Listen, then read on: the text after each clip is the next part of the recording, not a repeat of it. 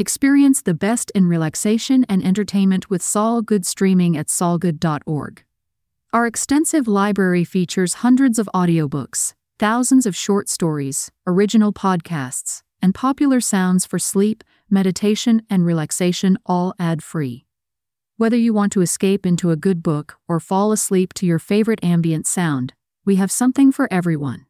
Go to solgood.org to start streaming and discover your new go-to for entertainment and relaxation. That's solgood.org. Revolutionize your commute with solgoodbooks.com. Just $10 a month for endless ad-free listening. Turn your daily travel into an opportunity to explore fascinating audiobooks. Start your audio journey at solgoodbooks.com today. The Man Who Saw the Future by Edmond Hamilton. Jean de Marseille, Inquisitor Extraordinary of the King of France, raised his head from the parchments that littered the crude desk at which he sat. His glance shifted along the long, stone-walled, torch-lit room to the file of mail-clad soldiers who stood like steel statues by its door. A word from him, and two of them sprang forward. "You may bring in the prisoner," he said. The two disappeared through the door, and in moments there came a clang of opening bolts and grating of heavy hinges from somewhere in the building. Then the clang of the returning soldiers, and they entered the room with another man between them, whose hands were fettered.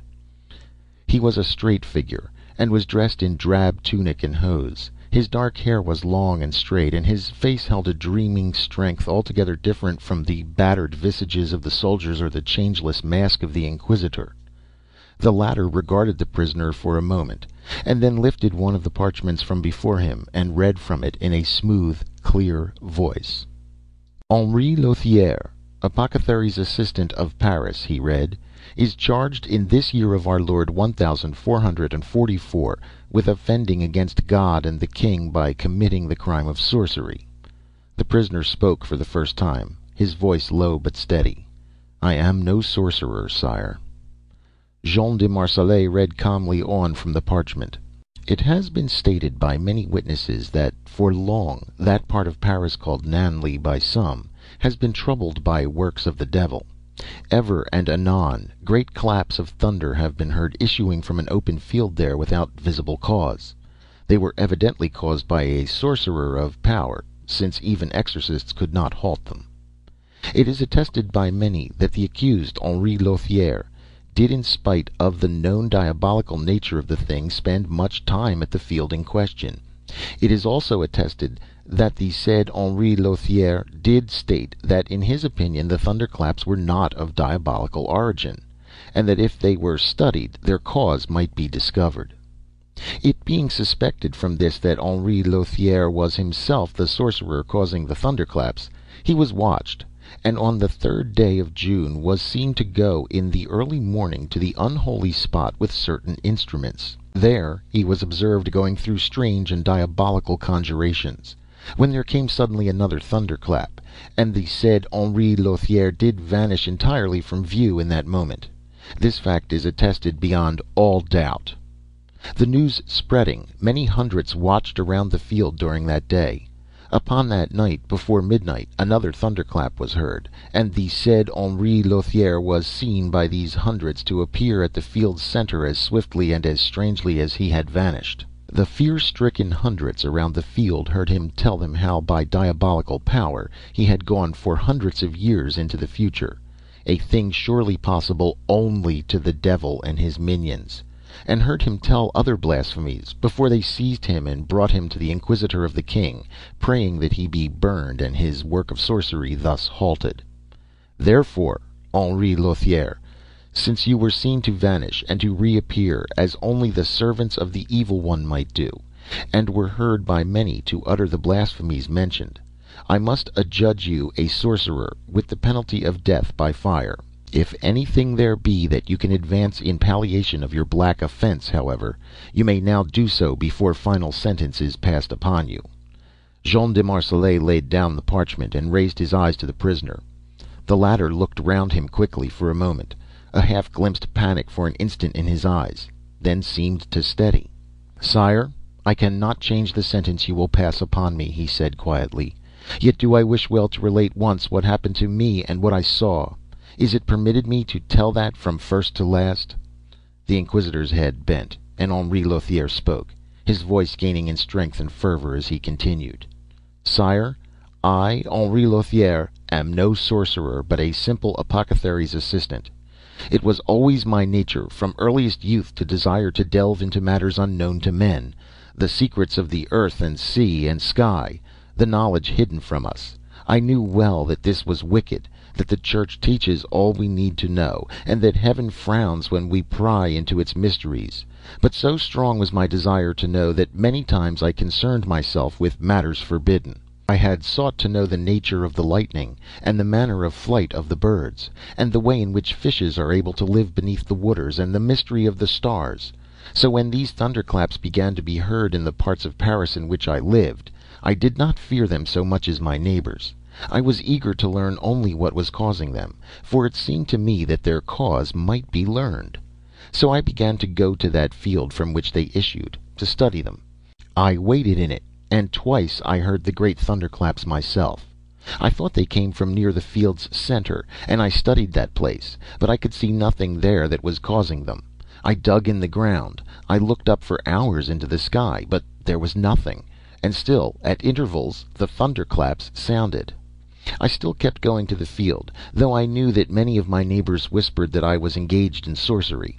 Upon that morning of the 3rd day of June, it had occurred to me to take certain instruments, such as lodestones, to the field, to see whether anything might be learned with them. I went, a few superstitious ones following me at a distance. I reached the field's center, and started the examinations I had planned. Then came suddenly another thunderclap, and with it I passed from the sight of those who had followed and were watching, vanished from view. Sire, I cannot well describe what happened in that moment. I heard the thunderclap come as though from all the air around me, stunning my ears with its terrible burst of sound. And at the same moment that I heard it, I was buffeted as though by awful winds, and seemed falling downward through terrific depths. Then through the hellish uproar I felt myself bumping upon a hard surface, and the sounds quickly ceased from about me. I had involuntarily closed my eyes at the great thunderclap, but now slowly I opened them. I looked around me, first in stupefaction, and then in growing amazement, for I was not in that familiar field at all, sire, that I had been in a moment before. I was in a room lying upon its floor, and it was such a room as I had never seen before. Its walls were smooth and white and gleaming. There were windows in the walls, and they were closed with sheets of glass so smooth and clear that one seemed looking through a clear opening rather than through glass. The floor was of stone, smooth and seamless as though carven from one great rock, yet seeming not in some way to be stone at all. There was a great circle of smooth metal inset in it, and it was on it that I was lying. All around the room were many great things, the like of which I had never seen. Some seemed of black metal, seemed contrivances or machines of some sort, black cords of wire connecting them to each other, and from part of them came a humming sound that did not stop. Others had glass tubes fixed on the front of them, and there were square black plates on which were many shining little handles and buttons. There was a sound of voices, and I turned to find that 2 men were bending over me. They were men like myself, yet they were at the same time like no men I had ever met. One was white-bearded, and the other plump and bare of face. Neither of them wore cloak or tunic or hose. Instead, they wore loose and straight-hanging garments of cloth. They were both greatly excited, it seemed, and were talking to each other as they bent over me. I caught a word or two of their speech in a moment, and found it was French they were talking, but it was not the French I knew, being so strange and with so many new words as to be almost a different language. I could understand the drift, though, of what they were saying. "We have succeeded," the plump one was shouting excitedly. "We've brought someone through at last." "They will never believe it," the other replied. "They'll say it was faked." "Nonsense!" cried the first. "We can do it again, Rastin. We can show them before their own eyes." They bent toward me, seeing me staring at them. "Where are you from?" shouted the plump-faced one. "What time? What year? What century?" "He doesn't understand, Thicourt," muttered the white-bearded one. "What year is it now, my friend?" he asked me. I found voice to answer. "Surely, sirs, whoever you be, you know that this is the year 1444, I said. That set them off again into a babble of excited talk, of which I could make out only a word here and there. They lifted me up, seeing how sick and weak I felt, and seated me in a strange but very comfortable chair. I felt dazed. The two were still talking excitedly, but finally the white-bearded one, Rastin, turned to me. He spoke to me very slowly, so that I understood him clearly, and he asked me my name, and I told him. "Henri Lothiere," he repeated. "Well, Henri, you must try to understand. You are not now in the year 1444. You are 500 years in the future, or what would seem to you the future. This is the year 1944. And Rastin and I have jerked you out of your own time across 5 solid centuries," said the other, grinning. I looked from one to the other. "Messieurs," I pleaded, and Rastin shook his head. "He does not believe," he said to the other. Then to me, "Where were you just before you found yourself here, Henri?" he asked. "In a field at the outskirts of Paris," I said. "Well, look from that window and see if you still believe yourself in your 15th century Paris." I went to the window and looked out. Mother of God, what a sight before my eyes! The familiar gray little houses, the open fields behind them, the saunterers in the dirt streets. All these were gone. It was a new and terrible city that lay about me. Its broad streets were of stone, and great buildings of many levels rose on either side of them. Great numbers of people, dressed like the two beside me, moved in the streets, and also strange vehicles or carriages, undrawn by horse or ox, that rushed to and fro, and undreamed of speed. I staggered back to the chair. "You believe now, Henri?" asked the white-beard Rastin, kindly enough, and I nodded meekly. My brain was whirling. He pointed to the circle of metal on the floor and the machines around the room. "Those are what we used to jerk you from your own time to this one," he said. "But how, sirs?" I asked. "For the love of God, how is it that you can take me from one time to another? Have ye become gods or devils?" "Neither one nor the other, Henri," he answered. "We are simply scientists, physicists, men who want to know as much as man can know, and who spend our lives in seeking knowledge." I felt my confidence returning. These were men such as I had dreamed might some day be. "But what can you do with time?" I asked. "Is not time a thing unalterable, unchanging?" Both shook their heads. "No, Henri, it is not. But lately have our men of science found that out." They went on to tell me things that I could not understand. It seemed they were telling me that their men of knowledge had found time to be a mere measurement or dimension, just as length or breadth or thickness. They mentioned names with reverence that I had never heard: Einstein, De Sitter, and Lorentz. I was in a maze at their words. They said that just as men use force to move or rotate matter from one point along the 3 known measurements to another, so might matter be rotated from one point in time, the 4th measurement, to another, if the right force were used. They said that their machines produced that force, and applied it to the metal circle from 500 years before to this time of theirs. They had tried it many times, they said, but nothing had been on the spot at that time, and they had rotated nothing but the air above it from the one time to the other, and the reverse. I told them of the thunderclaps that had been heard at the spot in the field, and that had made me curious. They said that they had been caused by the changing of the air above the spot from one time to the other in their trials. I could not understand these things. They said then that I had happened to be on the spot when they had again turned on their force, and so had been rotated out of my own time into theirs. They said that they had always hoped to get someone living from a distant time in that way, since such a man would be a proof to all other men of knowledge of what they had been able to do. I could not comprehend, and they saw and told me not to fear. I was not fearful, but excited at the things that I saw around me. I asked of those things, and Rastin and Thicourt laughed and explained some of them to me as best they could. Much they said that I did not understand, but my eyes saw marvels in that room of which I had never dreamed. They showed me a thing like a small glass bottle with wires inside, and then told me to touch a button beneath it. I did so, and the bottle shone with a brilliant light exceeding that of scores of candles. I shrank back, but they laughed, and when Rastin touched the button again, the light in the glass thing vanished. I saw that there were many of these things in the ceiling. They showed me also a rounded black object of metal with a wheel at the end. A belt ran around the wheel and around smaller wheels connected to many machines. They touched a lever on this object, and a sound of humming came from it, and the wheel turned very fast, turning all the machines with the belt. It turned faster than any man could ever have turned it, yet when they touched the lever again, its turning ceased.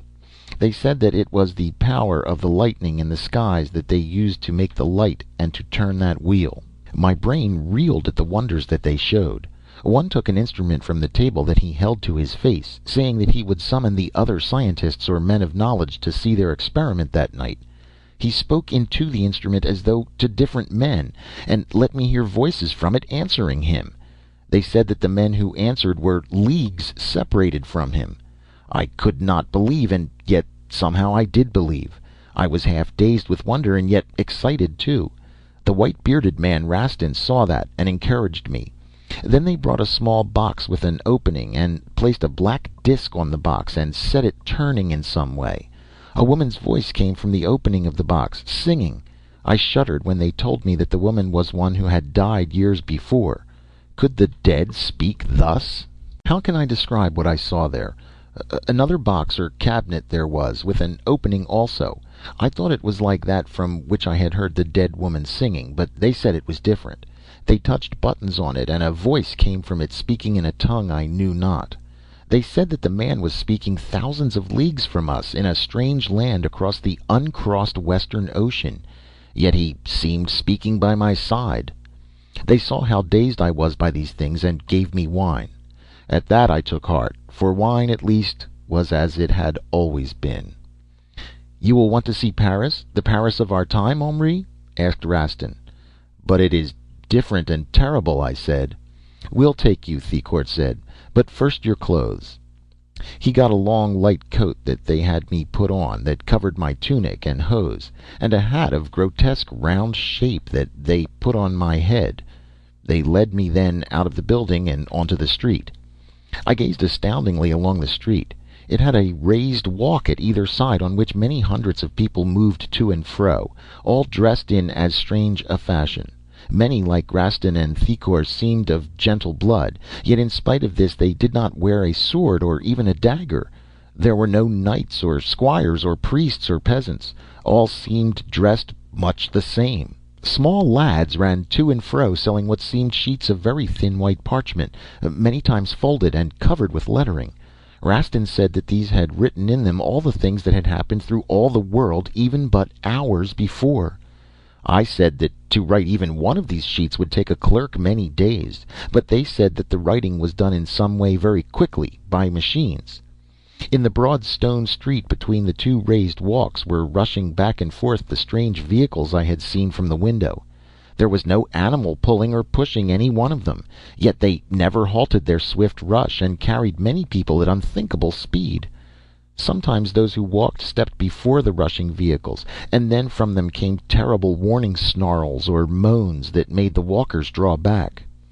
One of the vehicles stood at the walk's edge before us, and we entered it and sat side by side on a soft leather seat.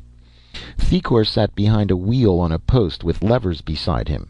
He touched these, and a humming sound came from somewhere in the vehicle, and then it too began to rush forward. Faster and faster along the street it went, yet neither of them seemed afraid. Many thousands of these vehicles were moving swiftly through the streets about us. We passed on, between great buildings and along wider streets, my eyes and ears numbed by what I saw about me. Then the buildings grew smaller after we had gone for miles through them, and we were passing through the city's outskirts. I could not believe hardly that it was Paris in which I was. We came to a great flat and open field outside the city, and there Thicourt stopped, and we got out of the vehicle. There were big buildings at the field's end, and I saw other vehicles rolling out of them across the field, ones different from any I had yet seen, with flat, wing-like projections on either side.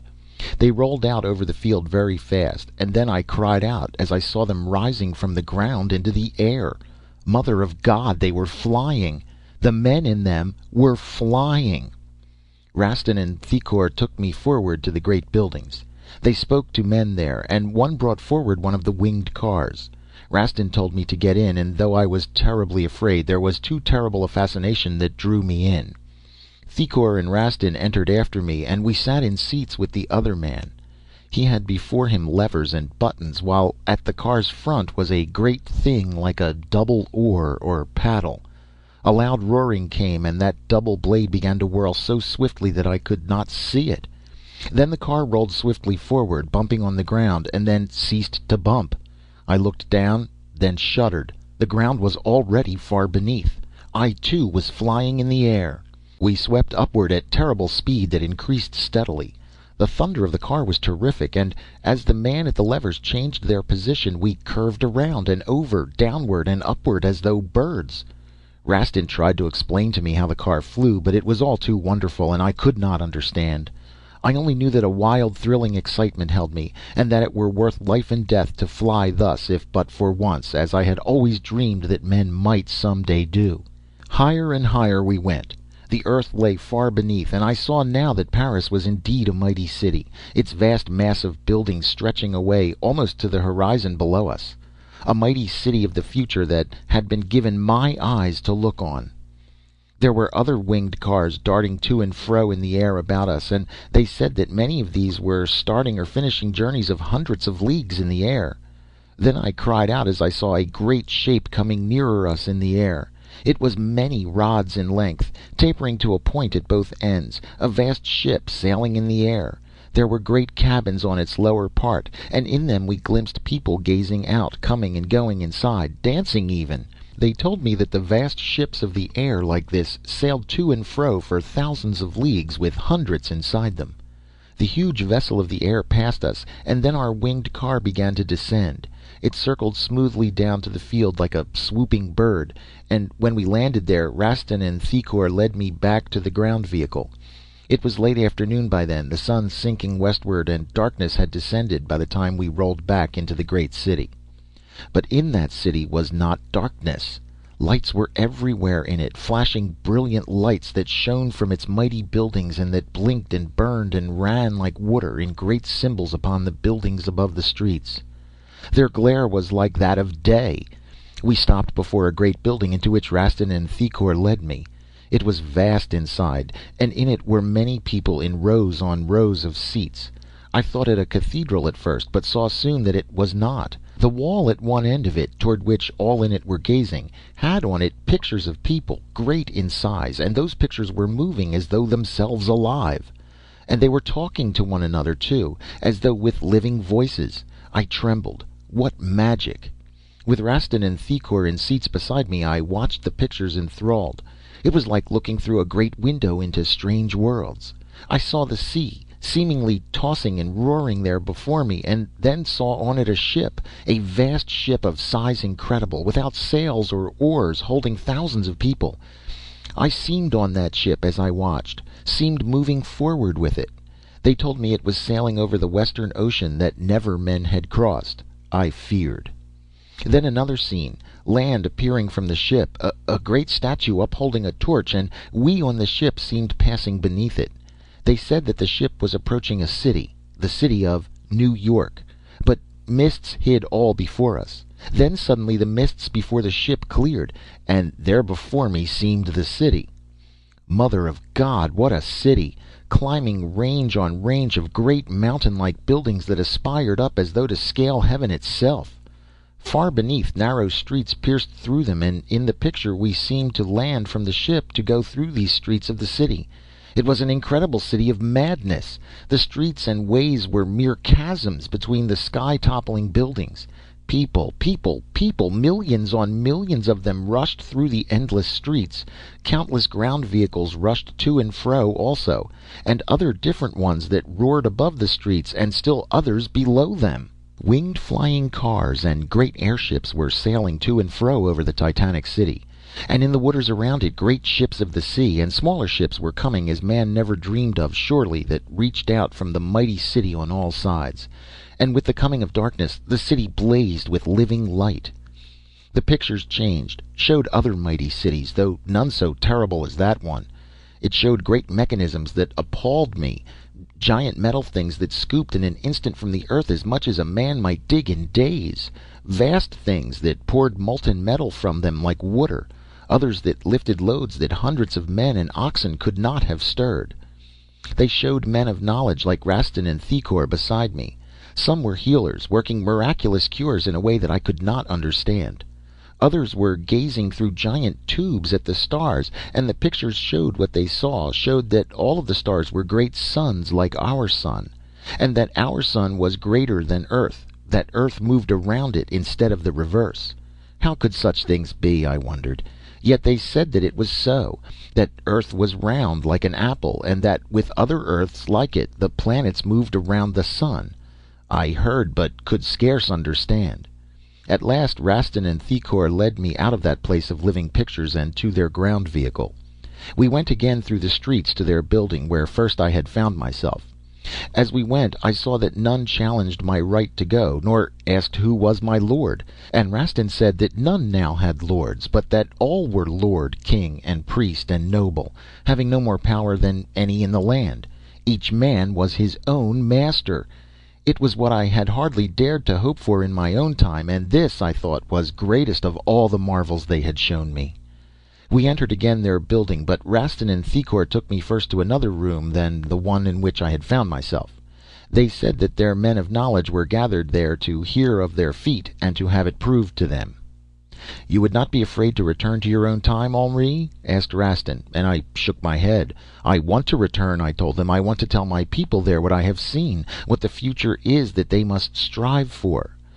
"But if they should not believe you?" Thicourt asked. "Still, I must go, must tell them," I said.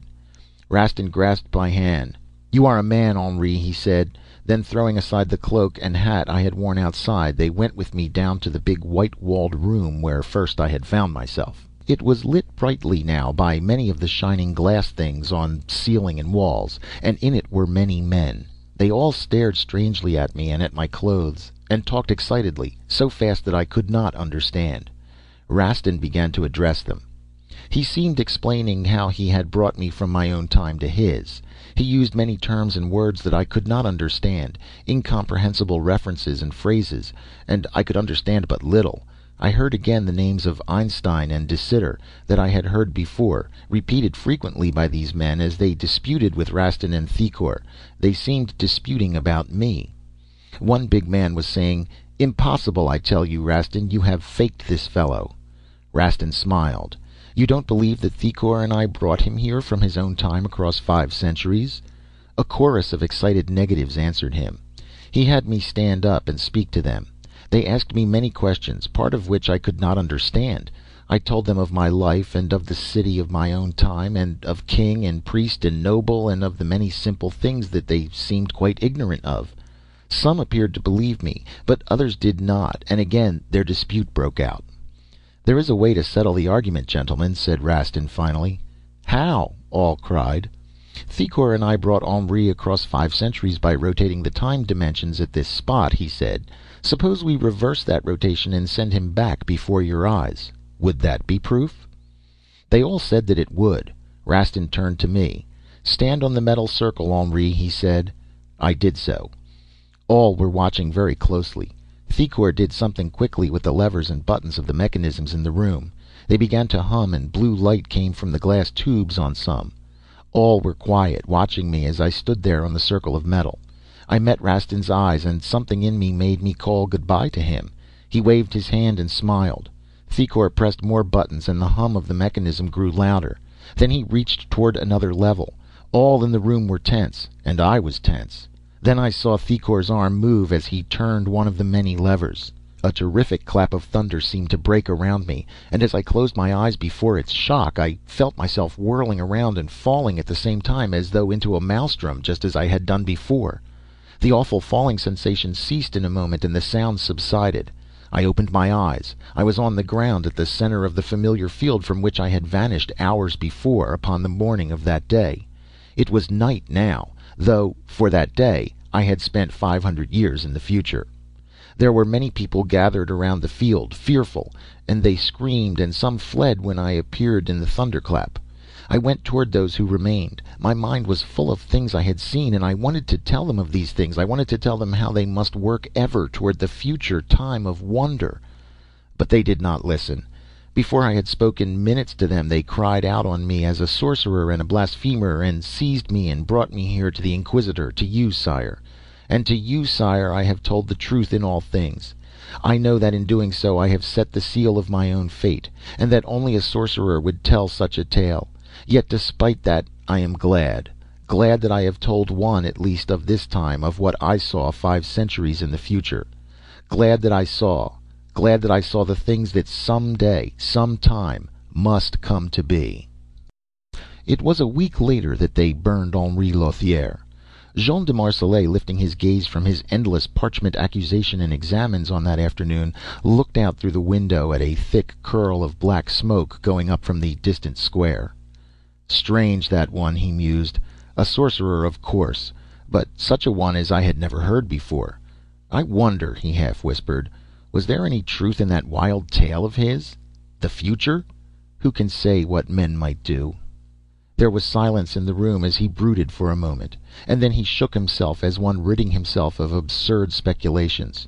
But tush, enough of these crazy fancies. They will have me for a sorcerer if I yield to these wild fancies and visions of the future. And bending again with his pen to the parchment before him, he went gravely on with his work. End of The Man Who Saw the Future by Edmond Hamilton.